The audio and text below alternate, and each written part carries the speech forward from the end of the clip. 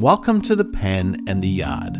Rabbi Michael Siegel of Anshe Emet Synagogue in Chicago talks with author Jonathan Eig about the first parsha from the book of Leviticus, Vayikra, what we can learn about innovation from the sacrificial order. Hi, Jonathan. Hi, Rabbi. Well, we have begun the book of the Torah that brings more tears to B'nai Mitzvah parents' eyes than any other. I think you say that about a lot of them. This one, the whole book of well, it's not the whole book, but I just, I just think it's amazing that 2,000 years after the last sacrifice was offered in the temple, or almost 2,000 years, we're still looking at the book of Leviticus, which is nothing more than the handbook of priests, and reading about what sacrifice was offered on what day and how that sacrifice was offered, or when we stand up for the Musaf Amida on a Shabbos morning or a holiday, that we are recounting the sacrifices that would have been offered if the temple would have stood. So we're not only studying it, but in our own ways, we're reenacting the sacrificial order. And yet, if we took a vote of the Jewish people, should we rebuild the temple and reinstitute the sacrificial order, I'm not sure that reinstituting the sacrificial order would get the majority of votes. What do you think? How would you vote? Yeah, I think I could pass on that. I prefer just to keep studying it, I think. Why is that?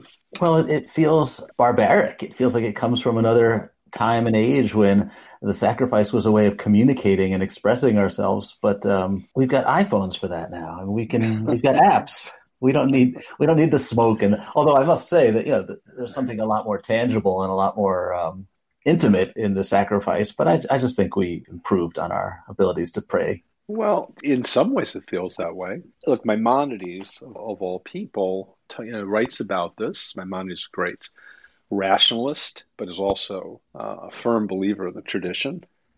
He makes the point that in the time in which Moses lived, the people needed a sacrificial order.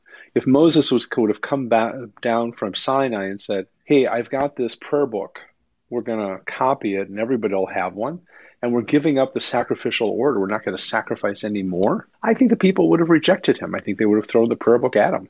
Mm-hmm. I mean, it was part and parcel of how the world functioned. The gods were immanent through sacrifice. They ate, you ate.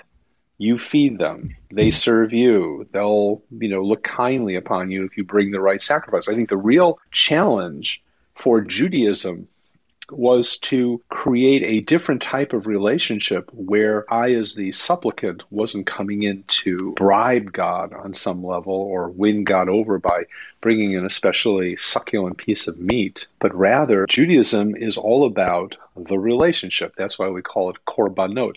Korbanot comes from the Hebrew word karov, which means to come close. It's a relationship term. So in other words, the sacrificial act, as foreign as it is, was a way of creating a bond, a relationship, of engaging one another in a very physical way. So that when the sacrifice was burning on the altar, God was accepting the sacrifice and in a sense accepting you in this relationship. It might be that you came for a sin offering, as the Torah reading is going to talk about. It might be that you came for a guilt offering. It might mean that you came for a Thanksgiving offering. Either way, in that moment, God is present physically, and it's a sensory experience. You can smell the fire, the smoke. You can see the sacrifice. You can hear it. It's tactile. The priests, in many cases, are going to eat the sacrifice, these parts of the sacrifice. So the whole thing is a very, very powerful sensory experience, which is very different than what we do. But the essence of it is the same. It's all about creating a relationship with God to bring yourself close to God. And I think from that perspective, there's a lot to it. Yeah, I'm fascinated by how those changes occur and when and what triggers them, because it's in any culture, it's hard to give up your familiar rituals, even the ones that are controversial, even the ones that feel like they might be antiquated. It's very hard to get people to change their ways of doing things. And I'm curious about how that transition was made. Now, of course, it's easy for me to joke about it and say we don't need to do that anymore. But at the time, how do you go about convincing people that the old rituals are... it's time to move on from those? Well, I think that Jewish history does that for us. In the case of sacrifices, the destruction of the first temple and the second temple created a crisis. Most peoples would have walked away, right, without its central place. If you take away the temple, and the temple represented God's home, and the temple was destroyed, and the sacrificial order was destroyed in that place, then it's as if there's no relationship. The means to communication is gone. The place where we communicated is gone. And in the ancient world, it must mean that the Babylonian gods are more powerful than my God, right?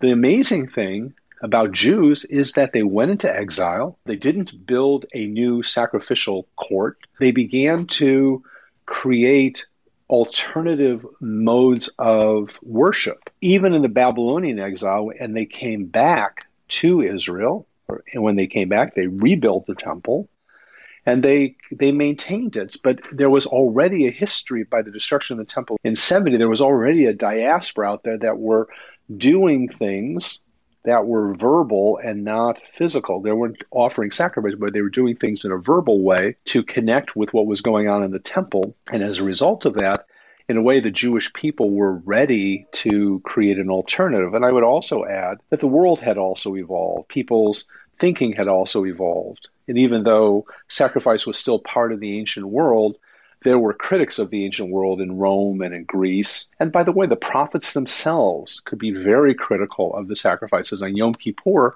when we read Isaiah's words, he says, do you think that I need the fat of these animals? Do you think this is what I want? I want your heart.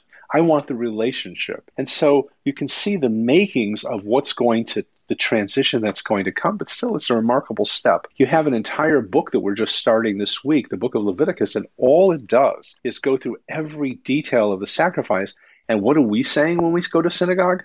Well, we're not doing that, God, but we believe that you're going to accept this as if we did sacrifice, which is a huge leap. Yeah, and it sounds like, you're saying because it had to happen, that people didn't have the temple. They had no choice but to adapt and to find new ways of offering their prayer and offering the same sentiment of thanks. But it strikes me that people are hard to change, and that in any instance of a cultural revolution or, dramatic change in lifestyle, people have a hard time going with that and adapting to it. And I wonder if you can think of a modern parallel, if there's something that, today we will someday look back on and say, wow, that was barbaric. Will it be, gasoline powered cars, or I don't know. I think there are moments when bold steps need to be taken. Are they willing to take the risk? Because it's for everyone's good. And look, I think that institutions get involved in moments like this, where the synagogue right now is in the middle of this strategic planning. And we have more than half the congregation responded to a survey, which is pretty remarkable. And we learned lots of things. And one of the things that came through loud and clear is that the vast majority of the congregation not only appreciates virtual services, but wants them to continue. Okay, now, if you would have asked me a year ago when we were reading the book of Leviticus, when this this terrible pandemic was starting, I would have said, no way, we're never doing that. Well, that's not, maybe my successor will do that, but you can't give up the feeling of shaking someone's hand, giving them a hug, sitting with them, singing with them, the whole sensory experience of being together in synagogue. And what am I going to sit and look at a screen and pretend that that's the same thing? But now, a year later, everyone's gone to like Zoom University. We're very used to that, and people like the convenience of it, and we are adapting. So the question for congregations, and I think lots of institutions, churches, etc., is going to be, how bold will you be, and what kind of steps are you going to take to create the community of the future? I can tell you this, it's going to be a hybrid model. So in a way, we're going through our own evolution. We're going to be doing services in the sanctuary, of course, with people coming, God willing, when that time comes. But we're also going to be streaming those services so people can enjoy them from wherever they are. And we're not going back. So I guess those changes happen. And within the congregation, by the way, there are people who are very upset that we didn't create more physical opportunities. But we had an opening committee and we made certain choices about how we were going to run things, and we were going to try and be as conservative as possible, small c, in terms of our health and safety. But there are plenty of people in the congregation that want to have nothing to do with virtual services. So in a sense, you got to get some of the same debate going on. But I think that as a community, we must evolve. We must strive to go to the next step for the betterment of the community. And that's what I believe we're doing. Yeah, and there's no telling really what it's going to look like or what the consequences will be. That's one of the things that history teaches us, is that you can't predict what history is going to teach us. And we just don't know what the impact of this is going to be 10, 20 years from now. We will be surprised, but then we'll look back and say, oh, yeah, it was obvious that was a change that was coming down the pike. Well, I think that's exactly right. I hate to quote Rod McEwen, but he once said that first people create the machines, and then the machines recreate people. What's it going to be like when it's okay to kind of re-engage in society? I know people are dying to get out of their houses. They're dying to just have a normal evening with friends or go to a restaurant and just have a meal. But beyond that, how has this changed us? Where are we today? Are people going to suddenly flock to movie theaters? Are they going to go to sporting events? We don't really know how we've been affected by our homes. And I think that that's going to be the real test. And so in a way, when we open the book of Leviticus, we're really thinking about an institution that was evolving then. It was creating a separation between the old form of sacrifice to this new understanding of sacrifice as relationship, a break with the pagan world, but then it was also going to evolve into prayer. And so in a way, if you want to survive, then you're going to need to learn to evolve. Yeah, I think that's right. And I think it reminds us to be humble, because we just don't know what we're living through. We don't know how these changes are going to affect us. We don't know what the world is going to look like. And we have to take our best guess and behave in the way that feels right and feels honest, and be open to the idea that you really don't know what change is coming. Yeah, I like to think of it this way. I think that God gave us two hands. One is to hold on to the best of the past, and the other is to reach for the future. And so I think that's the Jewish approach to this. I think certainly that's why we read the book of Leviticus, and I hope that that'll be our approach going forward, both authentic but also innovative. Thanks, Jonathan.